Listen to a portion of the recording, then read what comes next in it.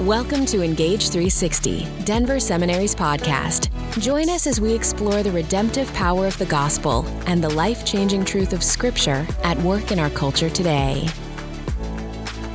Hi, I'm Don Payne. I'm glad to be your host for Engage 360. You know, perhaps the greatest or one of the greatest disproportions in this country between cultural presence and cultural representation is found in the Hispanic community. And our topic this week is going to be about ministry within and ministry among the Hispanic community.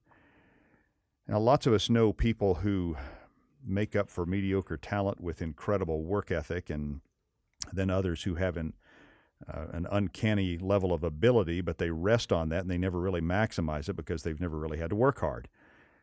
Well, our guest today has the unusual combination of being incredibly smart with multiple gift sets, and he can outwork just about anybody I know. He's my friend and colleague, Professor Wilmer Ramirez. He is the Associate Dean for Programming with Ethnic Communities and Director of Hispanic Initiatives here at Denver Seminary. Wilmer joined our faculty in 2013 as an instructor in Hispanic Studies. Since 2008, he's been the director of the Hispanic Initiative here at Denver Seminary. He has a BA in theology, an MA, and a THM from the Central American Theological Seminary, known as CETECA, in Guatemala City. And he's currently completing his PhD at Biola University. I'm going to have him tell you a little bit more about that later. Wilmer has taught at the Central American Theological Seminary as well as in the Pan American Neo-Pentecostal Theological Seminary in Guatemala. He founded and is director of Edificar. Did I pronounce that correctly? Yeah, Edificar. Or close, Edificar Ministries Close in enough. Guatemala, where he published Bible study materials for underserved churches in Central America. So I want to welcome my colleague and friend, Wilmer Ramirez. Thank you. Thank you for that introduction. Wow. I'm glad you could be with us.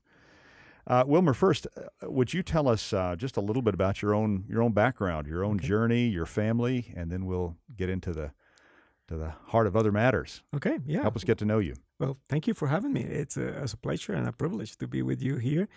And let me tell you about me. Okay, I was born in Honduras, Central America, and spent most of my childhood and teenage years serving in a ministry with youth groups. I was part of what it's called ICTUS program. That's an international program for youth. That mirrors, in a way, the Scouts. So this is kind of a Christian Scout. All right. So my life during those years were mostly camping and a lot of activities. And during that time, I've sensed and discerned the call to ministry and went to Guatemala to study at the Central American Theological Seminary in the year 1990. And that's when my journey with ministry started. And I met my wife there at the Central America. We were classmates. We were sitting side by side. One of those academic romances. Oh, yeah. Intensive one. An intensive academic romance. Correct. That sounds like a novel waiting to be written. Spend a lot of time with your partner. It's a wonder you graduated. Yeah, we did.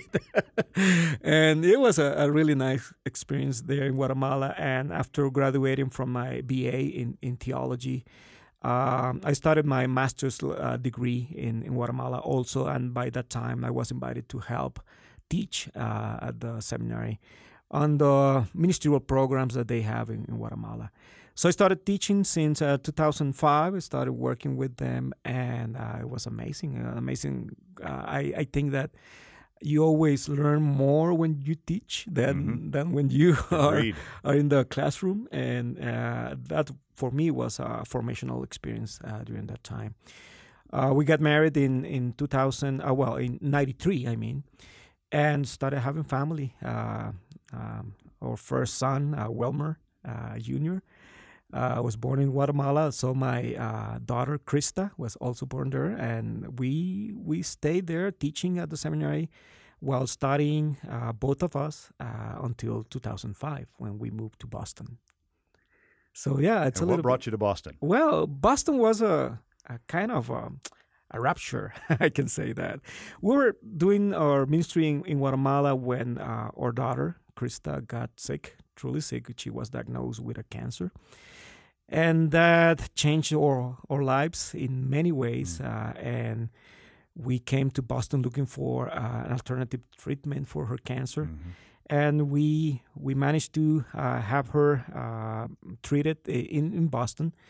So she went into remission and a long process of recovery. So we lived in Boston for 2 years. And that's when we heard about Denver Seminary. Our professor, Danny Carroll, was here. He was also our professor in Zeteca during a long time there. And he invited us to come to Denver and help with the Hispanic Initiatives. At that time, it was not called Hispanic Initiative. It was basically a group of 3 churches that wanted to have something in Spanish for them.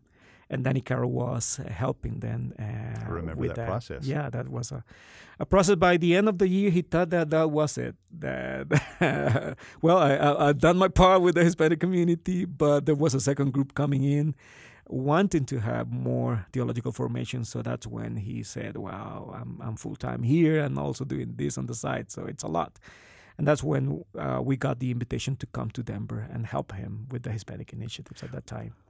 Tell us more about that. The what is now Ideal? Uh-huh. What has that grown into? Well, Ideal is one of our programs. Was the first program that we initiated when Dr. Carroll was here. Ideal is the Institute for the Development of Leadership and Training of Leadership. So it started as a small Bible institute with participation of around maybe 4 or 5 churches. At that point, around maybe 20-something students coming in for courses that were an overview in theology, an overview in ministry. Was a very limited at that moment, but we started working and started developing the program into what's now the Ideal program that has basically 2 levels: the basic plan that we call it, and then the ministerial plan. It's a 2-year program for the development of lay leaders in the church, in the Hispanic church. From that, we grew into other programs that we felt that there was a huge need among the community. We started a program for marriage mentoring. There's a lot of need in that area. A youth program, youth leaders program also came into place. And then we also saw the need for an academic program. That's when we partnered with Zeteca to bring an extension site. So it's a very interesting model because we are doing this model of extension sites backwards in a sense. It's usually North American seminary going to third world countries and establishing sites there or extension sites in those places. But here is a Latin American seminary establishing an extension site in a true partnership with a North American seminary. So that was innovative. Yeah, that is, as far as I know, rather unprecedented. Yeah, I think that we are the only ones doing this. Yeah, that is cool stuff. Yeah. So when I introduced you, I mentioned that there may be the greatest disproportion between presence and cultural representation in the Hispanic community. I've not proven that, but it seems to be true with some of the figures. So I pulled some recent figures from the Pew Research Center. The overall Hispanic population in the U.S. is right under 60 million. Yep. The state of Colorado, 1.136 million. Correct. Any other stats there that would help us kind of get a sense of where the Hispanic community plays a role and what kind of role the Hispanic community plays in both the state of Colorado and in other states? I mean, we're ministering as a seminary in other locations as well. So help us get a sense of that. Well, overall, as you mentioned, the presence of the Hispanic community is huge. It's growing a lot. And at the same time, the representation in several arenas, it's very limited. When we think about the theological formation, for instance, Hispanics only represent about 3 to 5% of the student population in seminaries. And in many other institutions like theological schools or things like that. In terms of the church is one of the churches that's basically growing. And when you think about other ethnic groups, I think the Hispanic community has the fastest and highest rate of growth among the Christian community. Okay. So it's growing a lot, and that's the core of the issue that we have. It's a fast growing church with a representation of only 3 to 5% in theological schools, which means that there's a lot of churches that have a leadership that has not received any at all training in theological formation or for ministry, and that becomes one of the biggest challenges that we have in the community. There's also a lot of issues that comes with being a minority in this country. In terms of nutritional aspects, financial aspects of the community. The immigrant life is hard, and then we have the complications of all the undocumented immigration that we all know about and we hear in the news, and all those factors are really challenges that the community has to face year by year. I would imagine that all of the issues around the undocumented community make life difficult in many ways for the resident community. Correct. Yeah, it is very difficult. It's a life of fear. I can say that, and it depends on how the political rhetoric is worked out. That the community will feel safe or not, and that triggers a lot of anxiety, a lot of fear, and even thinking about theological formation. For a group like this, it depends on that, on how well or how comfortable they feel of investing the resources that could be used in case of an emergency. So they're not that willing when there's a lot of pressure. They're not willing to invest in many things, and theological formation is part of that. But when things are favorable for the group, then they open up. They see the need. They truly understand that they need theological formation, but it's until the circumstances around them are good that they are willing to go out and seek for that theological formation. Mm-hmm. So, it was probably 8 to 10 years ago that I was ministering for a very brief time in Ecuador. It's in Quito, mm-hmm. Ecuador, and I had a really fascinating experience.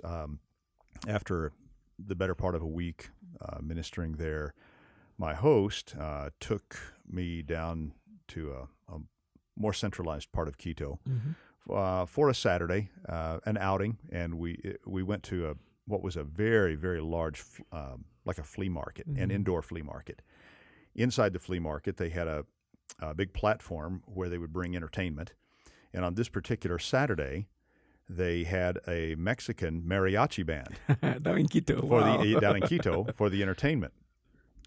And we walked around for a while. The band took a break for lunch, and I saw one of the mariachi band members carrying a stack of Pizza Hut boxes back to his team members for lunch. And my host mentioned, this is globalization at work right here. A Mexican mariachi band eating Pizza Hut in Quito, Ecuador. And that's it was just an unusual and interesting experience. But it did indicate, or I think it represented, one feature that non-Hispanics often may be blind to, and that is the diversity, mm-hmm. the ethnic and cultural diversity within the Hispanic community. Correct. Because when non-Hispanics think of the Hispanic community, it's easy to see that as rather homogeneous. Mm-hmm. But I think that's far from the case, is it not? It is far from the case, yeah. And what kind of challenges and issues does that raise mm-hmm. within ministering within the Hispanic community? Correct. When we think about the Hispanic community, we think basically about Mexico. And that's one of the biggest challenges that many have in terms of ministering this community. They think that all Hispanics are Mexicans, basically. Mm-hmm. And then it's a lack of understanding that the Hispanic community is composed by 22 different countries and very, very proud of their national origin. Yes. And whenever you say to someone, "Oh, what part of Mexico are you from?" assuming that that person is from Mexico, then you got this harsh reaction. I'm not Mexican, just to start with. And they get confused. Geographically, we're challenged. But that I mean that people in the U.S. think that, for instance, Guatemala is part of Mexico, things like that. Yeah. They don't understand the diversity that we have. But it's not only national diversity. It's also racial diversity. We do have a mix of races. Within the Hispanic community, we have what we call the Ladinos, that are basically a mix of Spaniards and the locals in the time of the conquest. But then we have the pure indigenous groups that are part of our ancestry. And then we have all this stream of African slaves that came to many parts of the Americas and part of Latin America. So we have many of them in the Caribbean and many of them in all in Central America and South America. So we are a mix of races also. Mm-hmm. And educationally in the U.S., we are so diverse. We have people that hardly finish their degrees, even their high school diploma. And we have with them people that have master's degree, we have PhD, we have all those mixing one single church. And can you imagine how difficult it is to minister this wide variety of different educational levels? At the same time, the fluency varies. The levels of acculturation varies. And we have a first, second, and third generation, and in between the first and second, the 1.5s that are truly a bridge in between generations. So, I could keep talking about the diversity that we own as a Hispanic community and of course it's really challenging. That's why you can see churches that are grouped around a specific nationality, where the preference is that if there's a lot of people from El Salvador, then that church becomes almost a Salvadorian church, or a Caribbean church or something around that. You mentioned something that I had wanted to ask you about anyway, and that is the first generation, 1.5, second generation. What kinds of unique challenges and maybe resources have you found to be helpful in ministering across those generational lines within the Hispanic community? You know, that's a puzzle. I don't know if we have found a key to ministry along the different generations. It's really hard. When you think about first generation, they are transferring their ways to do church from Latin America to the U.S. So it's and probably trying to preserve as much of that as possible. And preserving not only the denominational features of the church, but also the Spanish. So some churches, first-generation churches, feel that their mission is not only to communicate the gospel, but also to preserve culture and preserve also the language. So that brings a lot of tension in between anyone else who is no longer that fluent in Spanish. So that's when you find the 1.5s that are right in the middle, that they were born basically abroad. They were brought here very young, and they were raised in the U.S. They entered the educational system very early. So they learn, they speak, they understand the culture, but at the same time, they live with a first-generation parent, which means tension. You know, from my interactions with other underrepresented ethnic communities, the 1.5s seem to me to be in the most difficult place of all. Yes, they are. They don't feel comfortable in their abuela's church, as I say, or in their parents' church, because even the first generation teases them. You're no longer a pure Hispanic because you cannot even speak or understand the Spanish. But they, at the same time, when they go to an Anglo church, they feel that they are not part of that church, and they also miss some of the ethos of the Hispanic church, the community, the sense of community is lacking there. So it's a very difficult. They truly live in the hyphen, and by that I mean live in the hyphen. Yeah, that's a great phrase. Mexican hyphen American, Guatemalan hyphen American, and they truly live in the middle. And sometimes that's an identity issue that they have to deal with. Then when you think about the second and third generation, there are more. There's a process of acculturation that's more for them to identify with the Anglo community. So they think like an Anglo. They live their lives more like third generation, fourth generation. I joke about that they still think that Taco Bell is from Mexico and things like that. But that's the reality. So there's a book that talks about the different identities that we have, and it's amazing how complicated it is. Truly. Do you know the title of that off the? Yeah, it's by Juan Francisco Martinez is the name of the author of that book, and it's called Hispanic Churches. Oh man, I forgot the title of the book. But yeah, I think we can put a link or something in the podcast directing to that book. But Juan Francisco Martinez is the author of that book. He was it'd be a good resource for professor listeners. from Fuller. That wrote that book. So it's amazing and how different we are. And that, of course, it's a challenge. Yeah. And when any church wants to minister the Hispanic church, then there's a huge decision to make. What section, what part of the Hispanic community are we reaching to? Are we reaching to the English-speaking Hispanics? Are we reaching to the Spanish-speaking Hispanics? Are we reaching to a specific group that we want to serve, like an indigenous group?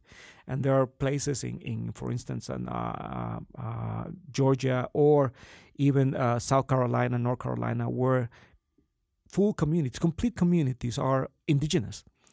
They go from their native language, there could be Cachiquel, Mam, or any other language, directly to English, without learning Spanish. So interesting. It's a challenge to know. That's the first decision that anyone who wants to minister to the Hispanic community needs to do. What section? Because I don't think, I haven't seen a ministry that really has the resources to really gather everything that we are. Mm-hmm. It's very difficult. So, well, that would be a responsibility to get to know what is the Hispanic community, what's the nature of the Hispanic community in anyone's immediate locale. Correct, yeah. Because it's not just one thing. Yeah, understanding the percentages of first, second, and third generation, understanding the national diversity that's in that specific location, understanding the levels of acculturation, things like that. So, for instance, in populations like Los Angeles, or Texas, cities in Texas like Houston or San Antonio, where we can count fifth-generation Hispanics. Mm-hmm. Understanding that history behind it is crucial compared to, for instance, Denver, where we have first, second, and third generation well-established, very, very small number of fourth and fifth-generation Hispanics here. Mm. But understanding that piece is crucial for a successful ministry among Hispanics. What would you say? I'm going to ask you to broad brush here for a moment. What would you say if you could identify one thing as the most significant challenge that the Hispanic community or the Hispanic churches face? What would that be? Well, there's two different things in that question. The needs of the Hispanic community are very different from the needs of the Hispanic church. Okay. When I think about the Hispanic church, I will say that leadership development is the crucial piece there. And by that, people need to understand that most of the pastors in the Hispanic church are working full-time jobs in anything, from low-pay grade jobs into professional jobs, and at the same time investing their weekends or nights to minister to the church. So when you think about a pastor that's investing 40 hours, 50 hours in their jobs, and then having to spend 10, 15, 20 hours ministering the church, there's no time for leadership development in that scenario. And you think about a pastor that we have a sense that maybe in between 80% to 90% of their time and their effort goes to preparing the sermon and the service for that particular weekend. And then things like discipleship, things like leadership development, they're put back in the list of things to do because they don't have the time to do it. Yeah. So that means that we have growing churches without the appropriate leadership to sustain the growth. And then when that happens, we see a pattern that represents to the church growing phases and then division and going down in numbers to go up again, and that's the pattern that we see over the years because of that issue. So that's the main issue for the church, for the community. That's a different set of issues. The community, I think one of the biggest challenges is education. Education can bring a lot to the community, but the system is not prepared for the Hispanic community. We're still developing a curriculum that was built for Anglo suburban white kids, with populations in schools that are 75% Hispanics. And it's amazing how the impact of that turns out in terms of attrition from high school to community colleges, universities, everything. It's a challenge. The challenges go from very early when they are enrolled in the first grade, for instance, and they come from a Spanish-speaking family. They have estimated that they have 3,000 words less than any regular Anglo kid.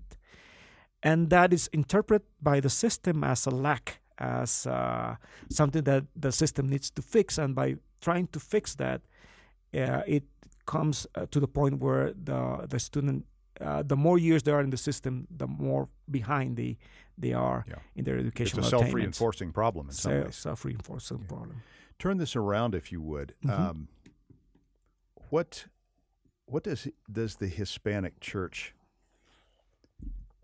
have to teach the non-Hispanic church? What does the rest of the church need to learn from the Hispanic churches? Yeah, I always hear about complaints from churches about how difficult it is to be Christian, and they don't know the half of it. When you think about how difficult it is to be a Hispanic Christian, it's really tough in many ways. So with less resources, with less leadership, with less of everything, they do a lot. One of the things that I can think of that any church can learn from the Hispanic is the way that they have preserved their want and their need to evangelize, to go out, to preach the gospel. That's one of the strengths of the church. And I think that's one of the reasons that's one of the churches that are growing, because they do evangelize, they go out. A second thing that I would say that any church can learn from the Hispanic is to hear more the voice of the Spirit. You know, the Hispanic church is mostly Pentecostal. It's truly amazing how the Spirit moves within the Hispanic church. The Holy Spirit's not just a truth on a page. No, in a book. It's not a doctrine. It's a person, and and you pray and you expect His presence in the service, and you can truly see His presence in those services, and that's amazing. And I think that's something that many churches need to hear more. Need to hear more about the ways of the Spirit and how the Spirit guides the lives of Christian and the ways of the church. So it's amazing. I think that's one of the biggest strengths. Hey, tell us a little bit about your doctoral research, which you're currently bringing that to a close. Correct. Yeah. It came about because of the lack of representation of the Hispanic students in seminaries. So I was wondering if the cultural factors were playing a role in this underrepresentation of Hispanics in theological schools. So I started researching about the role of cultural competence, how well does faculty manages intercultural relations, and how that impacts the attrition and retention of Hispanic students in seminaries. So yeah, I've been working on that for a number of years, trying to identify what is the impact of the level of cultural competency of the faculty in a predominantly white seminary, and how this contributes or impacts the retention and the attrition of Hispanic students in those institutions. This has been quite an interesting thing. It's amazing how culture plays a huge role for the Hispanic community, and how that helps them to stay in the seminary, to face the challenge of the seminary education, and flow through and graduate, and how it's also a way where it can discourage a lot. Preliminary findings have shown that we owe to the Hispanic community as seminaries. We prepared them to go and teach and minister white suburban churches. But their main goal is to go back to their community, and we are not helping them to understand how to do that. They have to transfer that knowledge in their own ways. And I think that that's a lack that seminaries have in terms of really giving them the resources and the training and the tools necessary to go back to their communities.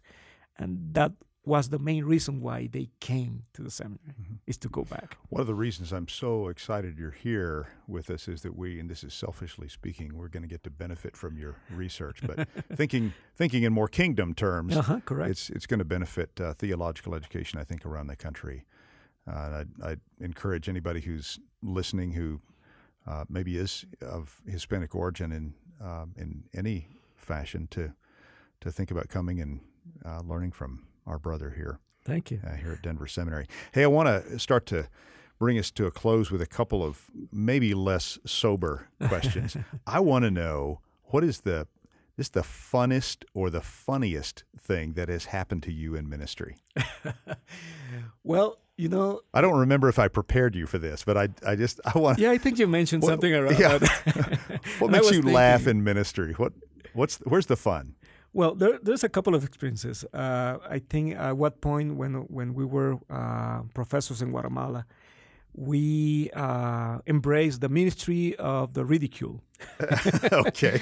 And this sounds like something that needs to be resurrected. Yeah, I think so.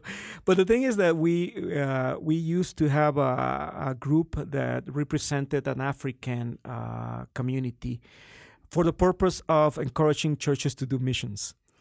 And I cannot imagine how we did that. For 12 years, we went traveling around many churches trying to encourage them to missions, representing an African community. Okay. So it was funny. It was truly something unexpected in my ministry time, and it was truly an experience that I remember as one of the funniest things I have ever done. Okay, for good. ministry. We have to kind of grab onto those and preserve them.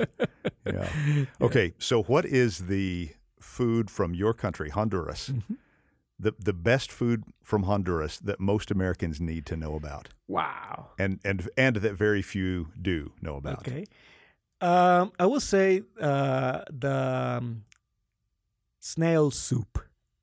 Snail soup is not. I wish you had not told me that. Yeah, but here's the thing: the snail that we're talking about is not the ground snail. It's sea snail. Okay. The sea snail is very particular. It's white meat, and it's truly amazing. It's a coconut-based soup. Okay. Now I'm interested. Yeah, it's really good. That's, for me at least, is the best food from Honduras.